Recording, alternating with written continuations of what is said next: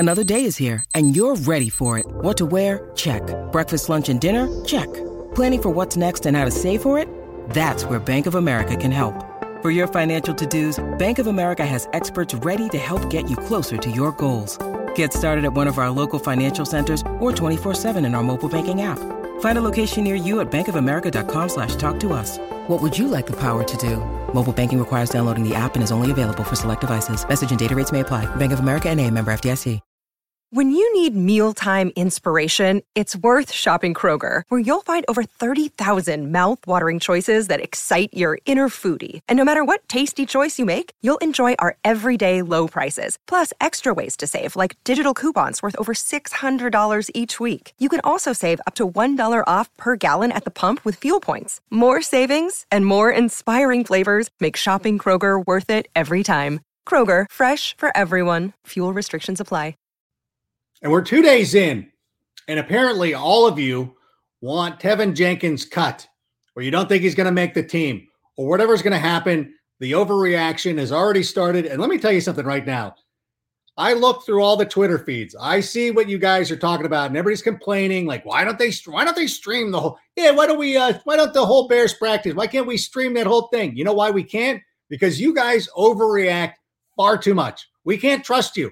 We cannot trust you with streaming these practices because you're already overreacting to everything. Everything. I was listening to the Tape Never Lies on Wednesday night, and I know it wasn't Draft Dr. Phil, it was his guest. It's like, Tevin Jenkins might not make this team. Tevin Jenkins is making the team, okay? We don't need to bounce him to guard or anything like that. He's a second-year player, okay? He's not going anywhere. He's going to be a part of this team. He might not start. He doesn't look great right now, but still, at the same time, you all are overreacting. We can't be trusted. Like even today, and N'Keal Harry had a ball bounce off his hands, go into Eddie Jackson's grasp, and now there's the hater. Yeah, I told you, we gave up a 7th rounder for this guy. He's no good. What I saw him in no, listen, it's one play in one practice. Last year, everybody was ready to give up on Jamar Chase because they thought he couldn't catch the football.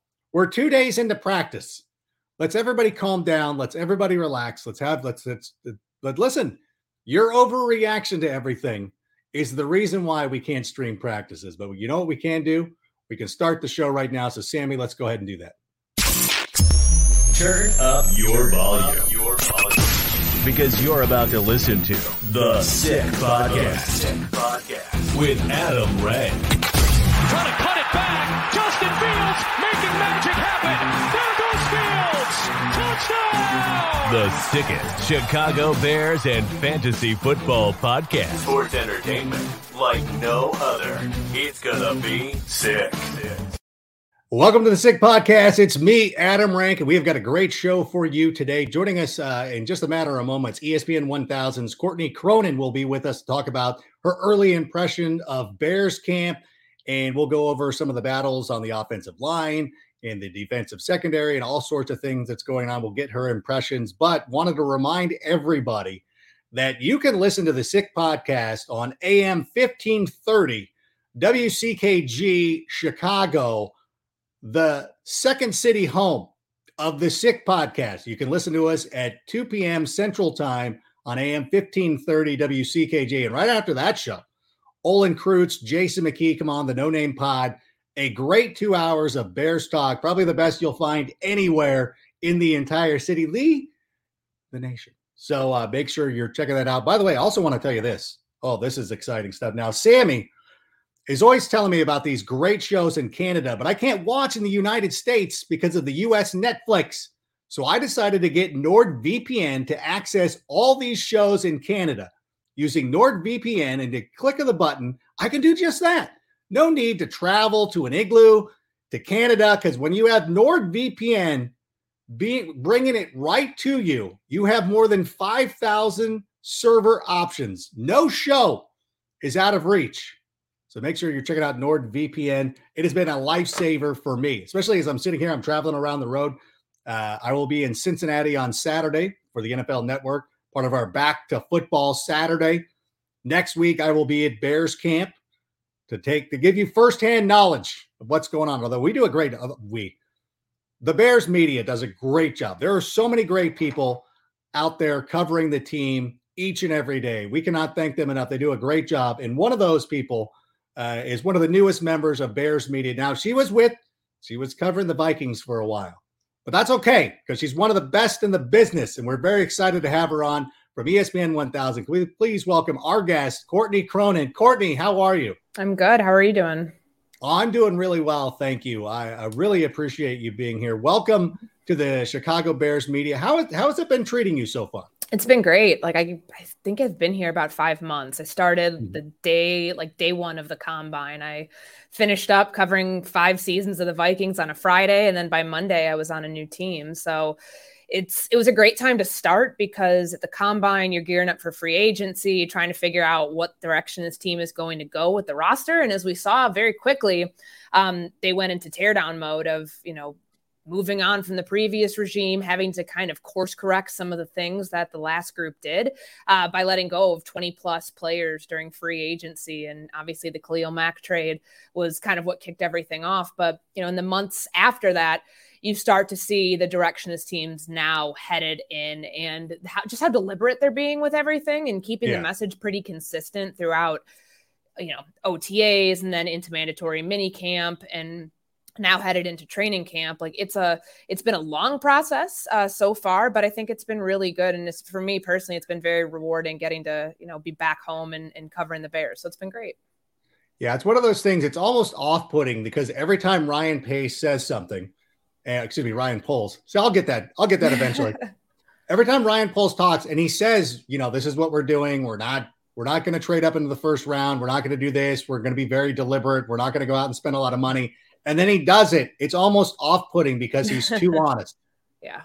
No, I get that. And I think it's probably refreshing for people because usually, GMs, front office coaches, they're not going to, peel back the curtain on what their plan is. But Poles and Eberflus as a collective have been really consistent in remaining patient and not getting tempted by any sort of moves that they could make. And certainly some, I think that if you take the temperature of the fan base, there are people who are not thrilled with the way that Chicago approached free agency and that they didn't go after some of the bigger names that were available at the wide receiver position as free agents and those who, clearly wanted out of their current spot. I mean, we saw a lot of trades happen at like an unprecedented rate this year. And I remember asking Ryan Poles about that ahead of the draft. And he said, of course you see it. And it's hard not to be tempted by that. But when you have been given the flexibility that this regime has been given now to do things a different way and you have to undo a lot of the, I won't call it mistakes, but just a lot of the stuff from the previous regime that takes time. So taking any shortcuts to get the success that you desire is just like not the right strategy. So the ownership group and obviously, the coaching staff and front office, they're all being patient right now, but we'll see kind of like you can be patient in July. You can be patient in April. You can be patient in January when you make these moves, but we'll see how long that lasts, depending upon how the season goes for this team. Well, don't you think that it does make a lot of sense? Because if you look at a timetable, the one team that I always kind of look at is the Bears could possibly be mirroring is what Philadelphia did last season, where they're kind of there with a second-year quarterback. It's not, last year there wasn't an opportunity for them last year to trade for a player like AJ Brown. And I know, I don't know if you have to deal with this, but I have the relatives that call like, hey, why aren't we trading for Tyreek Hill? You're like, we don't have a first round pick. That's why the Bears aren't making that deal. But at the same time, I feel like, you see what the Eagles were able to do and then eventually, add some pieces. Do you think that that's probably the long-term plan for somebody like Ryan Poles? Yeah, I think it has to be. And it's interesting you brought up Philadelphia because there's a lot of optimism, at least from some fans, that this team could be Cincinnati this year, seeing where Cincinnati was Joe Burrow's first year to where they were last year with the team going to the Super Bowl. Like, I think those having realistic expectations, even Poles talked about it the other day, because like right now, every team around the NFL thinks it can win the Super Bowl. I promise you, talk to anybody in any scouting staff, coaching staff, whatever. Like right now in July, everyone's great. But Poles had, the expectations, laid forth for us during his pre-training camp availability that, of course you want to shoot for the stars, but you're realistic. You got to take it down a notch from that. And it's, the goal for this team should just be trying to get to the postseason. And certainly this year, it feels like it would be an uphill battle for them to get there, but like make the wild card your goal, like, put building blocks in place to get there and not, unattainable expectations. So, as far as the Philly comparison goes, I mean, what we saw with Jalen Hurts last year, I mean, he was most productive at a time about in week 7, when things really started to change for Philadelphia, was when they started to commit to the run and they were able to have a little bit more of a balanced attack offensively.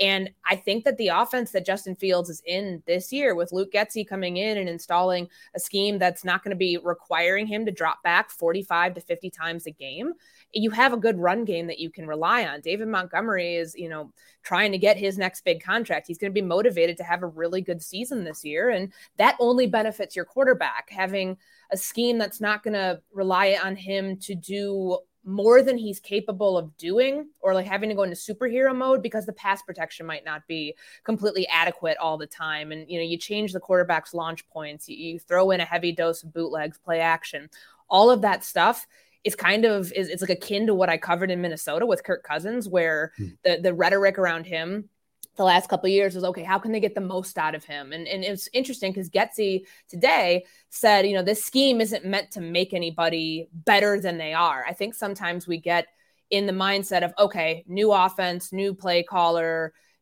new ideas, new philosophies. It's going to take this player from point A to point M in a matter of a season. And it's truly, I truly don't think that it's that easy. And there's so few scheme transcendent quarterbacks. Like there's, a handful, Aaron Rodgers, Russell Wilson, and Tom Brady are like and maybe even putting like a Joe Burrow in that mix. Those are like the 4 that I can say are like true transcend the scheme, can go anywhere and be perfect. But for Justin Fields, I don't know if it's going to make, the scheme will, if it works out, will lend itself to being like a Philly, where that scheme got the most out of Jalen Hurts last year while being able to mitigate some of his weaknesses.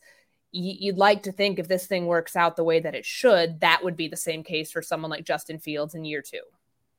Yeah, that's what I think that's the key right there. Is I think that most Bears fans, considering myself to be one of the most optimistic in the world, I think the Philly example is more realistic than the Cincinnati one, even though, the NFC is a little bit down.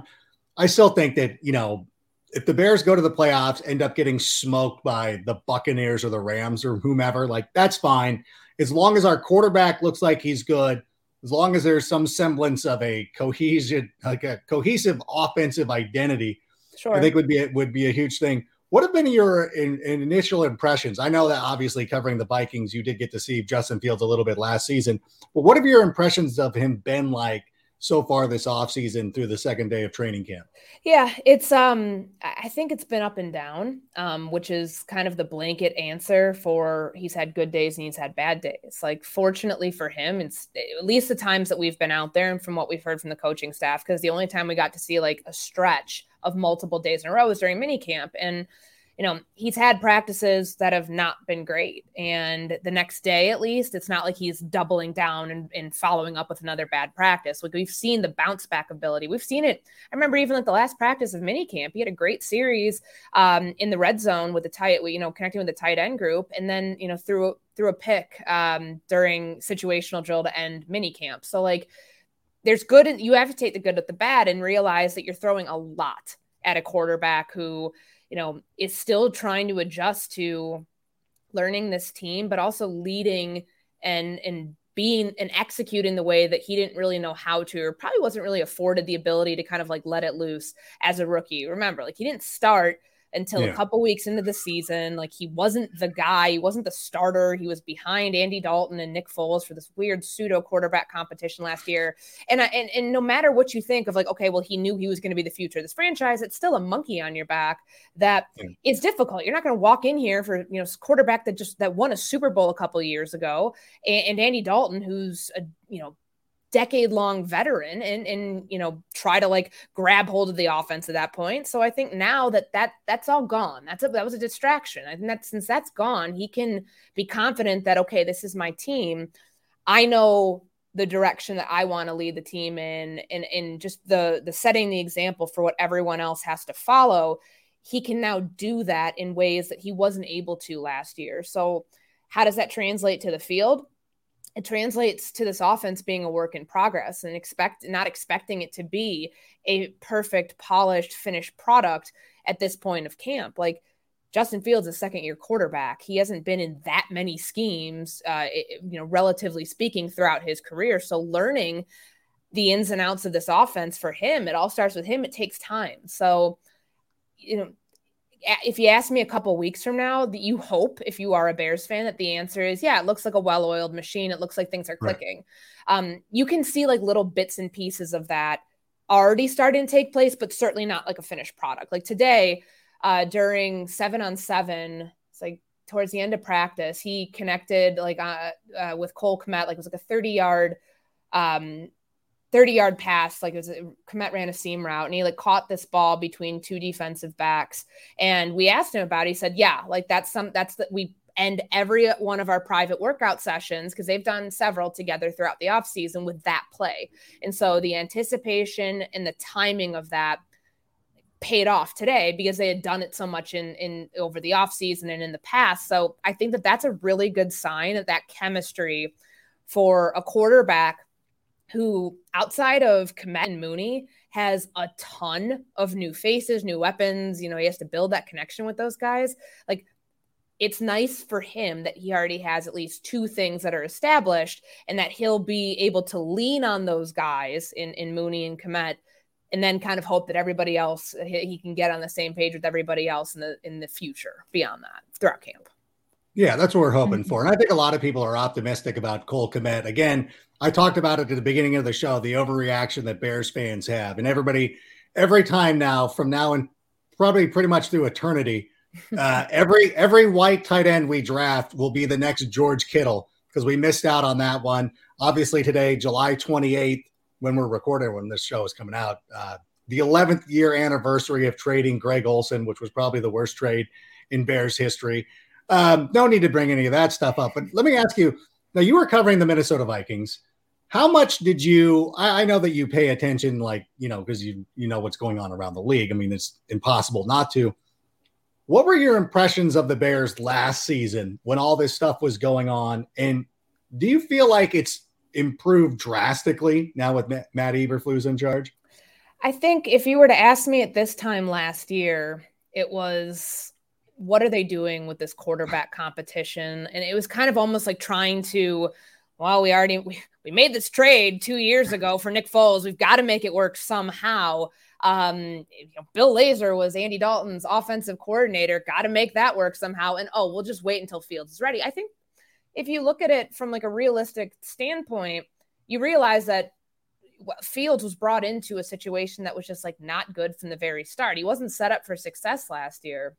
It was a team that had been carried by its defense. That was the group in 2018 that was so impactful.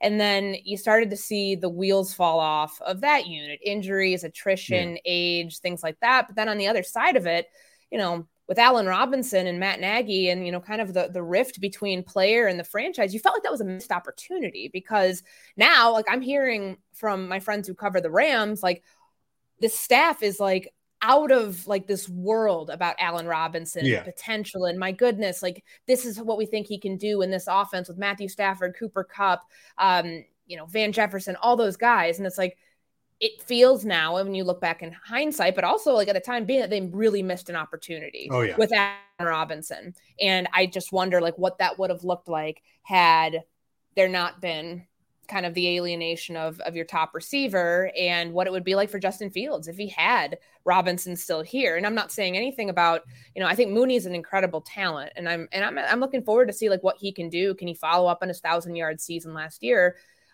Just felt like there were a lot of missteps along the way, and that the staff felt last year at this time, because I know that they were all kind of on borrowed time in 2021, when a lot of people did think, in spite of making the playoffs, because the Vikings ended up, in 2020, Chicago backed its way in because Minnesota was the team that ended up screwing themselves in the process.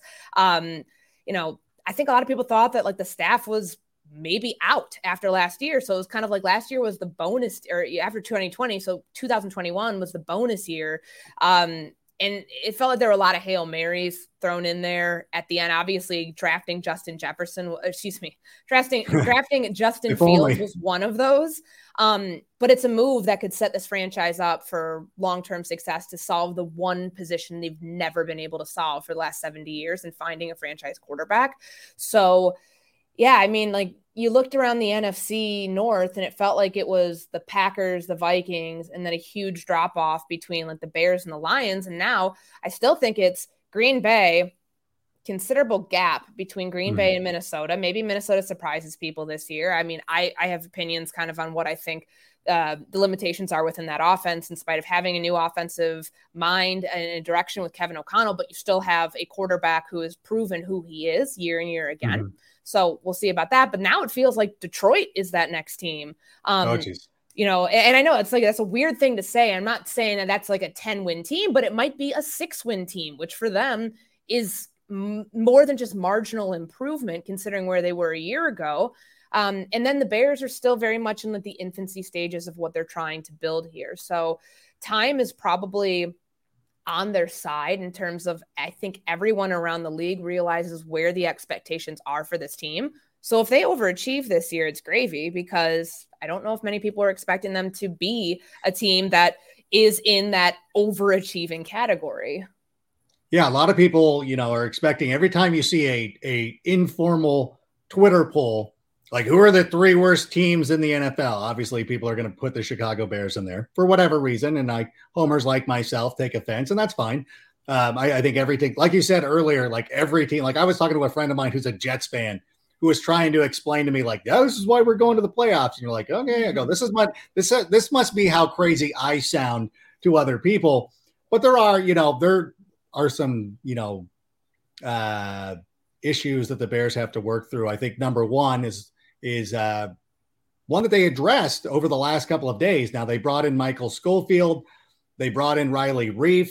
Did those moves surprise you? And what were your overall impressions of the way that the offensive line is starting to shape up? They definitely didn't surprise me, because I think that you just look at where the offensive line was. And even Matt Eberflus on Tuesday this week had said, yeah, like we feel a lot better about the offensive line than we did 24 hours ago. You know, Braxton Jones might be a terrific left tackle one day. He's a 5th round pick and he's a rookie right now. I just think you can use this year to do whatever you want. You can't get your quarterback killed. That's you had your chance last year. You basically got your mulligan last year of putting Justin Fields in a terrible situation. If you do it in year 2, you kill that kid's confidence and you set yourself up to have wasted this 11th overall draft pick. And the reason you didn't have 1st round draft pick this year.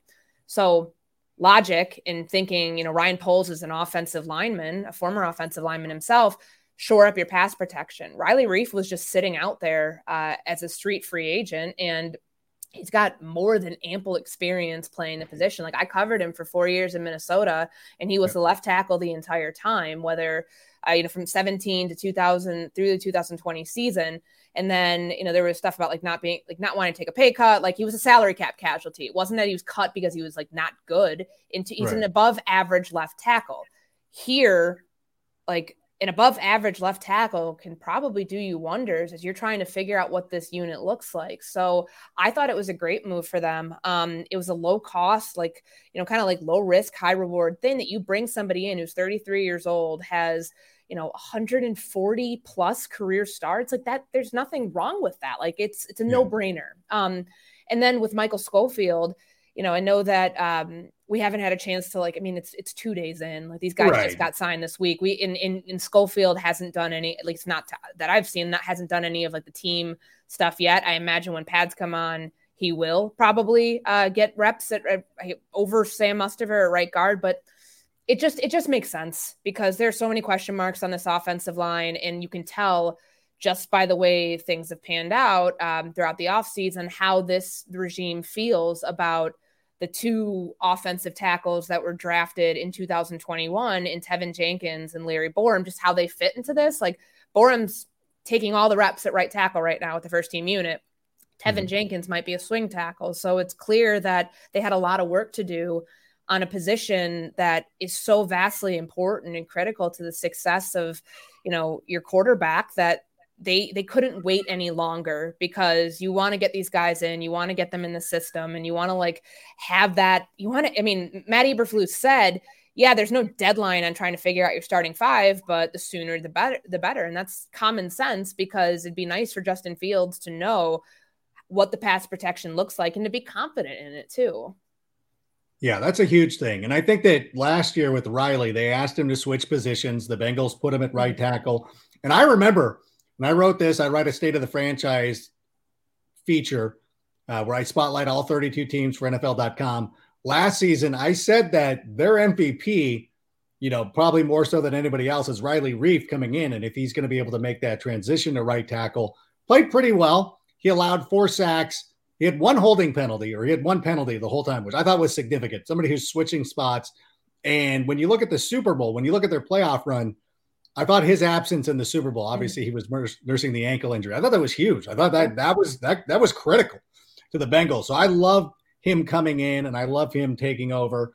And I don't think it's a detriment to anybody. We got young guys. We just, as you said, you put it eloquently, we just don't want Justin to get killed, unlike that Cleveland game of last year. Do you remember? I do. I remember the Monday afterwards, because I think that was week 3 for Chicago, and the Vikings were playing them either week 4 or week 5. And I remember going into availability for the week and just being like, wow, 9 sacks, asking some of the offensive players in Minnesota, what do you think about that? This is a team you're about to go up against.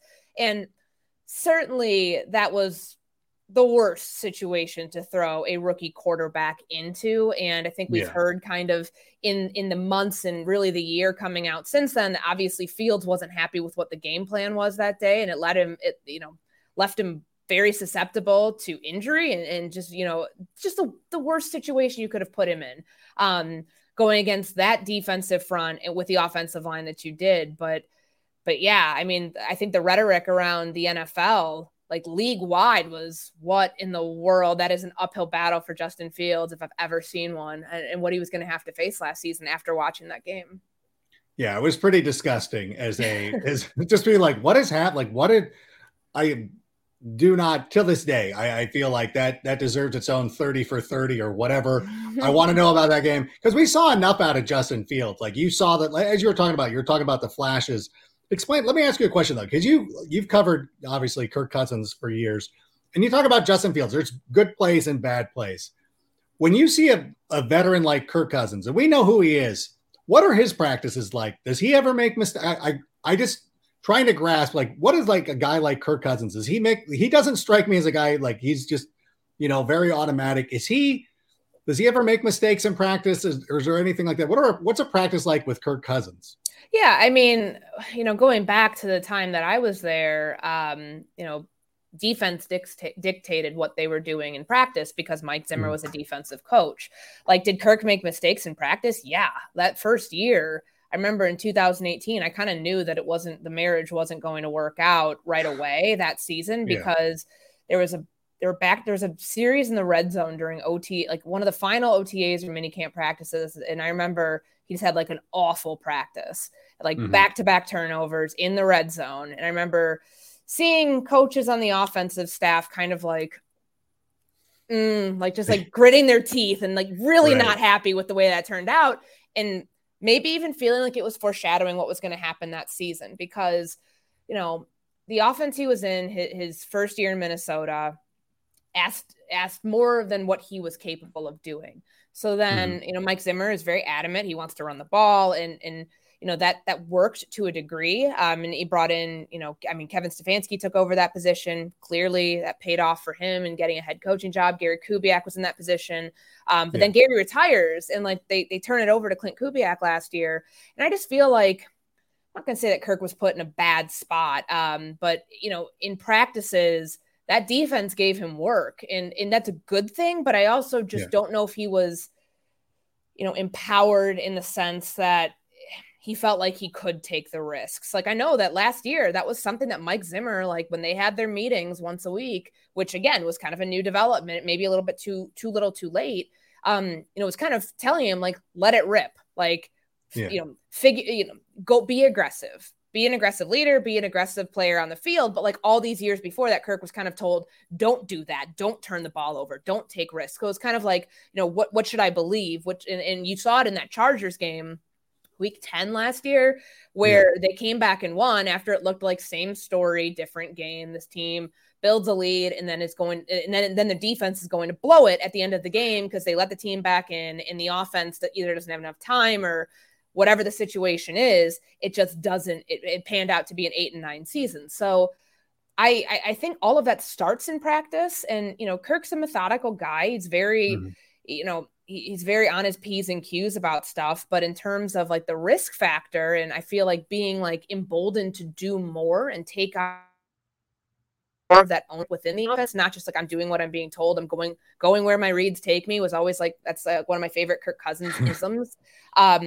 I'm curious to see how that changes this year for him, knowing that he's got someone who was with him in Washington, I believe it was 2017. Yeah. So his final year is when Kevin O'Connell was in his headset, and seeing how being in an offense and being on a team that has an offensive mindset versus, where they were the last 8 seasons with Mike Zimmer, maybe that'll be to the benefit of Kirk Cousins at 34 years old. Yeah, I'm curious how that works out, partly for selfish fantasy reasons, but also, and I also a great fantasy quarterback. Love him. Terrific fantasy quarterback. That's the thing. Like, I think he had 35 touchdowns last year, single-digit interceptions. But I guess my whole thing was like these even veterans like have bad practices. I think that it's important for people to know, like, hey, if Justin misses some throws, like he's a second-year guy, like even the pros. And I know that I tease Kirk Cousins a lot, and it's all in good fun. I think he's probably a nice guy. I have nothing against. He's a good quarterback. I drafted him, and that it's funny you brought up the Charger game because I had him and Justin Herbert in a 2-quarterback league, so I remember that game specifically. Mm-hmm. But it's just important to note, like these guys go through growing pains. So there's a lot of good things moving on, and a lot of positive developments with the team. That I was ready to be bummed out to start training camp, but we saw Robert Quinn show up. We saw Roquan Smith show up, although he's not practicing. What is up with what's up with the hold-ins now? And is there any chance that, this is going to linger for a long time in training camp? Yeah. So like the hold-in is a new thing. Like usually what we remember pre-2020, before the new CBA went through, was guys who are on the final year of their rookie deal. If they couldn't come to an agreement, they skip camp and then they show up at the 11th hour when the contract gets agreed to. I mean, you'll remember in 2019, Ezekiel Elliott had a great month-long stay in Cabo while they ended up making him, I think it was the highest paid running back at the time. Really like right on the heels of training camp being over and really preseason being over and the season starting. So because that was one thing, it had nothing to do with COVID. The owners wanted to get rid of that part of it. They wanted to really press players to be at camp, and that these fines won't just get like magically wiped away if a new deal is agreed upon. So for rookies, it's people on rookie deals, it's $40,000 a day. And veterans who would not show up to camp. Like that's why Aaron Rodgers, like, don't kid yourself. They're like, he probably, if this was different, he probably wouldn't have shown up until like week 1 last year and just, did what he had to do against, I think they played Jacksonville or something, the Saints. They got smoked in that game, right? Yes. And it was in Jacksonville. That's right. It was in Jacksonville because the Saints it was the hurricane and all that. So like veterans get fined $50,000 a day. Those fines don't just like magically go away anymore the way they used to. So players will come to practice, they'll show up, but most times they won't do anything. Like last year or 2 years ago, I covered Dalvin Cook when he had his hold in. And that was a truncated preseason because it was COVID year. I think we had about like 3.5 weeks before the season started. It was crazy, like how quickly that thing went on. Oh my God, that's right. Yeah. He was there. He showed up every day. Like he'd go through stretching, he would work off to the side with the trainer, but he never went through like contact or anything like that. Gets his deal like the Saturday afternoon before the Green Bay game in week 1. Last year, TJ Watt did the same thing. 4 years, $112 million eventually. He was there. He worked with the trainer to the side, didn't do anything, but still got his deal. Now, with Roquan, it's interesting because they put him on the PUP list to start training camp. And so, of course, in your mind, you're thinking, does he have an injury? Because this guy played during like he practiced during the offseason program. He, was part of mandatory minicamp. He showed up and all offseason long, it was okay. He believes he's going to get a new deal. He told us in April during the voluntary minicamp, like everything should work out the way that he anticipates it would. Ryan Poles said it at owners meetings that he'd like to get a deal done before the start of the season. This is obviously a trickier situation because the player represents himself, at least as far as to our knowledge. Like Ryan Poles wouldn't come out and directly say that, but the last time Roquan was asked about this, and I asked him about it in April, he didn't bite on it. I was asking kind of like the challenges of doing it. As far as we know, like he said last August about representing himself. As far as we know, he still does. So it's tricky, and what we're seeing Baltimore have to negotiate right now very gently with Lamar Jackson. Oh, yeah. When you're negotiating with the player himself, you don't want to alienate that player by trying to like do anything that would like make them question their value and how the team actually sees them. That's why you have agents. That's why, the agents are the ones who are getting in the weeds and getting in the nitty gritty with the team of like, no, we don't, this is where we think your client's value. And the agent's like, no, my client's valued up here. And then the agent pushes for that. When you have a player doing all those negotiations, it's tricky because like if you run the risk of really messing up that relationship and having them not want to be there anyways. But, as far as we know right now, Roquan Smith is on the PUP list. As far as we know, he does have an injury. That's what Matt Eberflus said. He's like, yeah, of course he has an injury. He's on the PUP list. I've never once seen this used as a loophole. It certainly wouldn't be a legitimate one because if you are on the physically unable to perform list is it says /active. So you don't get a roster spot for it. Yeah. Could it be the team trying to do him a solid and being like, well, we really don't want to find him during this. Like we'll put him on the PUP list. Sure. If the league says, let us see the scans and let us see like a legitimate injury, like they better be able to prove something. But, we've seen him out of practice last 2 days. He's still involved in meetings. He's here. He's just not doing anything on the field. So would it surprise me if that in like 2 to 3 weeks, something gets done and he has a contract? Sure. This team has the space to get they have cap space right now. They've got money next year, especially like they can structure something to make him one of the highest paid linebackers if they want to. We'll just see how it just feels like right now, this two sides are not close. So we'll see how far they get into that. But it was just very bizarre yesterday, like an already strange saga. Cause I've never covered another player who's represented himself it's just taking another turn that it's just interesting when we know, and, Ryan Poles addressed this right away, right ahead of training camp, like about the contract situation. He's obviously not going into specifics on it, but making sure that the player knows what he means to the team. Like, so very clearly the elephant in the room is the contract situation in the extension. And then all of a sudden he shows up on the PUP list. Like, that's just very bizarre. The turn of events that have happened the last couple of days with him.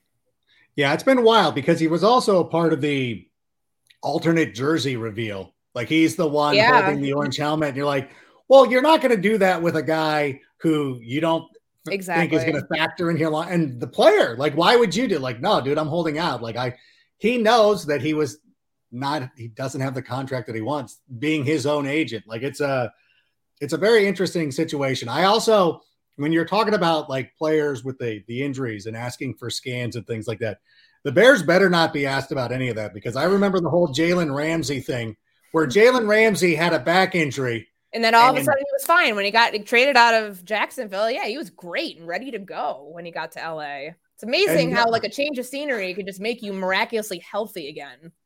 Like nobody, like it was like watching professional wrestling, which kind of lent itself since Tony Khan owns AEW. Like Jalen Ramsey selling a back injury, they're like, nah, I'm fine. Like the second he landed in LA, like that was the one where I'm like, you guys, like at least, and the LA media, unless you're the Angels, you don't get grilled by the LA media. So nobody followed up. Nobody's like, hey, how's your back? Like somebody, I was just waiting. Like somebody ask him about his back, just make him laugh about it or do something, but nothing. So hopefully with Roquan, it's a similar type situation where it's like, oh, he drank the magic water. Yeah. And then all of a sudden, definitely when he, if and when he gets that contract extension, the question's going to come up like, hey, you practice the entire offseason, because logically you think, okay, like unless something happened and he was playing, I don't know why the hell you'd play through an injury during like preseason stuff. You wouldn't. That's logic. But like, unless something happened in the final series of minicamp and it's like, oh, he didn't heal from it. You'd be put on NFI because it would be training. It would be either you're training away from the facility or something else happens. That's what that list is for. Something happens away from training with the team for football.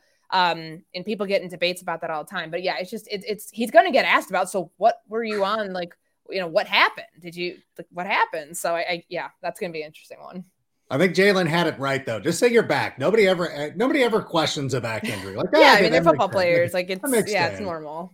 And it's also, you probably noticed this a lot too, is that, obviously everybody's in the best shape of their life, but now it's I had a secret injury last year. Like, oh, I played through this. Yeah. I played through it. Like, oh, I was growing a third arm out of my back. You guys didn't know, but then I had it surgery. Like, what happened? Like, where did this come from? And now it's like the new rage of like, yeah, secret injury last year. Or maybe not so secret when it comes to Roquan Smith. But talking about the defense, though, they did avoid Jaquan Brisker holding out. So I thought that was a huge win. I thought that was amazing. I was, being on the West Coast, I saw that come through the other night. I'm like, yes. I'm like, okay, cool. There's one less thing that you have to worry about. But one of the things that I've noticed in my limited interaction with practice so far is that it feels like Eberflus is really putting it on the defense, and he is not messing around. Like, I heard an anecdote about Thursday's practice where they were like, nope, we're running this again.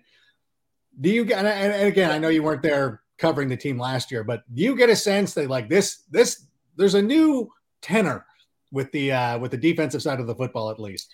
Everybody we've talked to, it's interesting because Eberflus came in and says he wants to, set the standard and all of that. And the players you talk to are like, well, what's changed? And, attention to detail is like the one phrase that's constantly thrown out. And it makes you think, okay, well, were they just like given a pass on everything last year?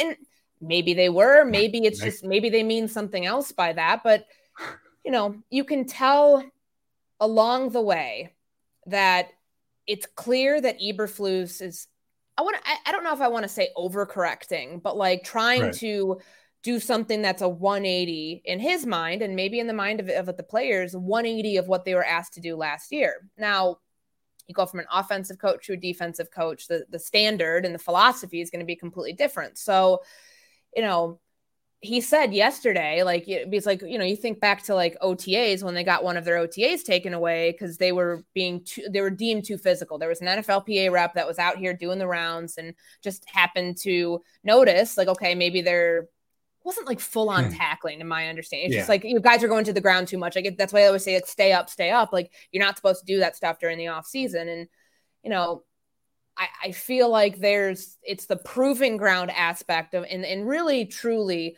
the notion that we're going to do things differently now that kind of is the catalyst behind maybe more aggressive practices and more intense practices. Like, we talked to Cole Kmet today, and he had mentioned that, you're tired after practice. And this was like an 85-minute practice today. It was a shorter one because they're in the ramp up period. And, the defense may be the focal point of that hits principles, from Matt Eberflus carried over from Indy to here, but the offense feels it too. And today Luke Getsy had mentioned that, he wasn't happy with the execution. There were, there's a series where there were like 2 false starts. And he's like, no, we're going to run it again. Like, because you don't want to like leave on a sour note of that. So I think that the way that that's carried over for like this team is that they're trying to incorporate like a different purpose into why they're practicing the way they are, because,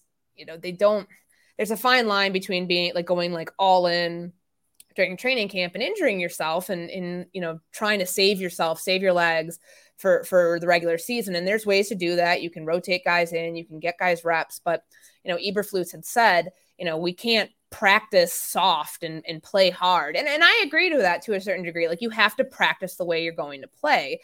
And it's that buy-in factor, because this is a very young team by and large, but you still have veterans on this team that you have to get, to buy into what you're doing. And I think that was probably the challenge that this team faced, realizing, okay, well, who's going to fit that? And who's going to be like, to heck with that, I'm not doing that. That's probably why you saw them change. Like, this wasn't a ready-made roster last year. It was a roster that, was teetering on the edge of, okay, it needs to be restarted at several positions. And, for them, establishing a brand new culture is very difficult. Like I've seen it happen, in covering college football and covering the NFL. And when you have somebody come in that's doing something that might be completely different than the last group, if you have older players who don't want to do it, they're not going to do it. And yeah, they might find their way out the door pretty quickly, but like, how does that rub off on younger players? So I think that they're going in the right direction, or at least a direction that Matt Eberflus wants to go in. And it may take a longer time to get there, but at least there's been a consistency element with it where it's not like they go like all in, oops, like we went too hard, like have an OTA taken away. And then like they go the opposite direction where they don't feel like they're doing it like that. They're just trying to be smart within it, but it's certainly, we'll see what happens when the pads go on. Like I'm anticipating it's going to be, I tweeted this the day that I was there for rookie camp. I said, this is like the most intense rookie mini camp I've ever been to. And I've been to a lot of these. Like, you've been to Mike Zimmer rookie camps. Yeah. And when we were in the Walter Payton Center, it was a Friday of rookie camp. I was like, wow, they're like really, it was aggressive, not like aggressive in like a, obviously not a tackling sense, but the energy was a lot higher than what you expect it to be during a rookie mini camp. And so like, for me, that was kind of my first clue of, okay, the staff is probably going to coach these guys a little differently than anything I had witnessed before. Yeah. And one of the big ones, I guess, would be Robert Quinn, because he obviously missed some time, but it seems like, and again, I'm not there, you are, what is it? It sounds like to me that his attitude's been great, that he's all in and everything like that. I guess that would be one of the players I would be worried about if it was too intense, but it sounds like so far that he's buying in. Yeah. We talked to him when it's the first day after the first practice, and he asked him the questions like, why weren't you here during mini camp? He said, well, I wanted to focus. He's a 12-year veteran. Like, obviously he doesn't need that stuff, and he knows what it's going to be asked from there. And he was okay taking the fine for missing the 3-day mini camp to work on himself individually, physically, and mentally. And I get it. Like, I know that we can all kind of like read between the lines here and be like, well, he probably thought he was going to get traded and that didn't pan out. And so now he's here, so he doesn't get fined every day. Think of that what you want, but I can absolutely understand the logic behind like everybody that I came here like via a trade and started playing with in 2020, everyone is gone. Like I need to get myself right before I just like, I can't fault someone like that for not wanting to jump all into the rebuild right away, because he's 32 years old. How many more years? Like that's the prime for a pass rusher, as we saw last year with 18.5 sacks. How many more years of that do you have of that consistent level of production? He probably had to take a hard look at himself and say, I got to figure out what I want to do. So now we know he's here, and he said, we saw him yesterday, he didn't really do much. And even today, like he's in his own individual ramp up period because he is a little older. So like during one-on-ones today, he was off to the side with a tackling dummy and like, just working individually on pass rush moves. So maybe it takes him a couple more days. Like I think conditioning wise, he feels good from what he told us, but it's definitely a welcomed sign. Now, all of this stuff is going to go out the window if they end up trading him. Like, not necessarily like good faith, but all of like believability in like what they were, people are trying to sell, because publicly speaking, the team has been adamant that they do not want to trade him. If you got the right draft capital, and I feel like everybody else around the league is probably calling the Bears bluff and saying, we're not giving you a 3rd round pick for Robert Quinn right now. Like we'll wait until we get closer to the trade deadline, see what you can get. We'll see how that pans out. But I do think that him being here, like they need, like, I remember the day Khalil Mack was traded, and I thought to myself, it's Robert Quinn next. It's like, you got to have somebody who can rush the passer. You have to field a competent football team, or at least one that like can appear to be that. Like just relying on unproven talent to do that is a really tough spot you don't want to put yourself in. And certainly they've made some additions in free agency. We know in a 4-3, especially this defense, like how critical the 3 technique position is. They struck out on Larry Ogunjobi. They get Justin Jones. That's going to be a focal point of this defense. Al-Qadim Muhammad had a great career, like, early, good young player in Indianapolis under Matt Eberflus. So like they have some pieces, but I think having Robert Quinn, hopefully if it works out for them the way that they expect it to, that will kind of bring everything together, that you have the proven talent of somebody who might not top 18.5 sacks again. Like I always like caution people with that stat specifically, like to expect that the production is going to be there year after year after year is not realistic. Because teams will obviously add more attention to players that are really good at getting in the backfield, but it's a good sign for Matt Eberflus that he's here. We'll just see how long he stays here. Yeah, it's one of those things that, like you, I thought I was curious of the time frame for Robert Quinn. I think in one aspect, if he comes in and plays well, that he could end up getting a Von Miller type of trade at some point. And I think the Bears are probably better off doing that. I think that, the Chargers overpaid for Khalil Mack, taking all the salary, giving him a second round draft pick. You're like, okay, we'll make that deal right now. I think it just, behooves everybody involved just to be like, all right, let's play this out and see how it goes. And if the Bears are somehow good and he's a key to that and they make a run to the playoffs, then maybe he likes it. Maybe he wants to stick around. So I think there's no downside to it. But Courtney, I was going to let you go, but I did not. I do listen. I go through your Twitter follow just to see if I could get any insight. Do you like a certain band? Do you do this? I notice you follow a lot of fantasy people. Are you a fantasy player? Yes and no. Like it's such a huge part of what we do at ESPN. It's $1 billion industry. And, so much of what I write is in a lot of different ways geared towards fantasy. So like, I'm not the best fantasy player. I will be the first one to admit that, but I enjoy that element because it's covered in a different way, but it's the same thing, but it's not, you know what I mean? Yeah, like everything has fantasy relevance. So I find it like fascinating seeing a lot of fantasy writers, like how they cover things that like I'm covering, but from a different lens. Yeah, and you worked with some of the best, Matthew Berry, Field Yates, Mike Clay, even though Mike Clay said that Justin's going to throw the most interceptions this year, whatever. That's my issue with Mike. I will say this because I only bring this up because you mentioned it. Allen Robinson is going to be so good. Like this was going to be my closers. Like make sure you're dressed because somebody came out and said, I'd rather have Julio over Allen Robinson. And I'm like, please do not make that move. Yeah. Like if you don't like my Bears takes or whatever, that's fine. But Allen Robinson is going to dominate this year. I think that you even mentioned it. Like it sounds like he's going to crush it in Los Angeles. Yeah, no, they're excited about him too, which is, I think for him, the deal that he got in free agency was what he wanted from the Bears, and the sides just couldn't agree after he got franchise tagged. So, it's good for a player like that who is when he's healthy, when he's out there, like he can be a really good wide receiver. And that's a team that, they haven't re-signed Odell Beckham Jr. I don't know if they will. Cooper Kupp's coming off of, his Triple Crown year and, just got a massive extension. They kind of like reloaded in a different way and getting Allen Robinson, giving him that chance to be in a place where he's appreciated and can actually like be a big part of what they do offensively, I think is kind of like a win-win for franchise and for the player. There you go. See, if you don't want to take my word for it, take Courtney's word.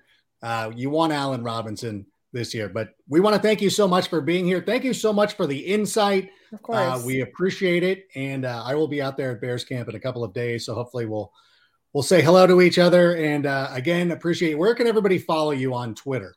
I am on Twitter and on Instagram at Courtney R. Cronin. There you go. See it on the screen. Awesome. Well, you do a great job. We're excited to have you as a part of the Bears media now. You can get away from Minnesota. I don't have to worry about them anymore. But we love having you. Thanks again, and we'll see you soon. No problem. Thanks for having me.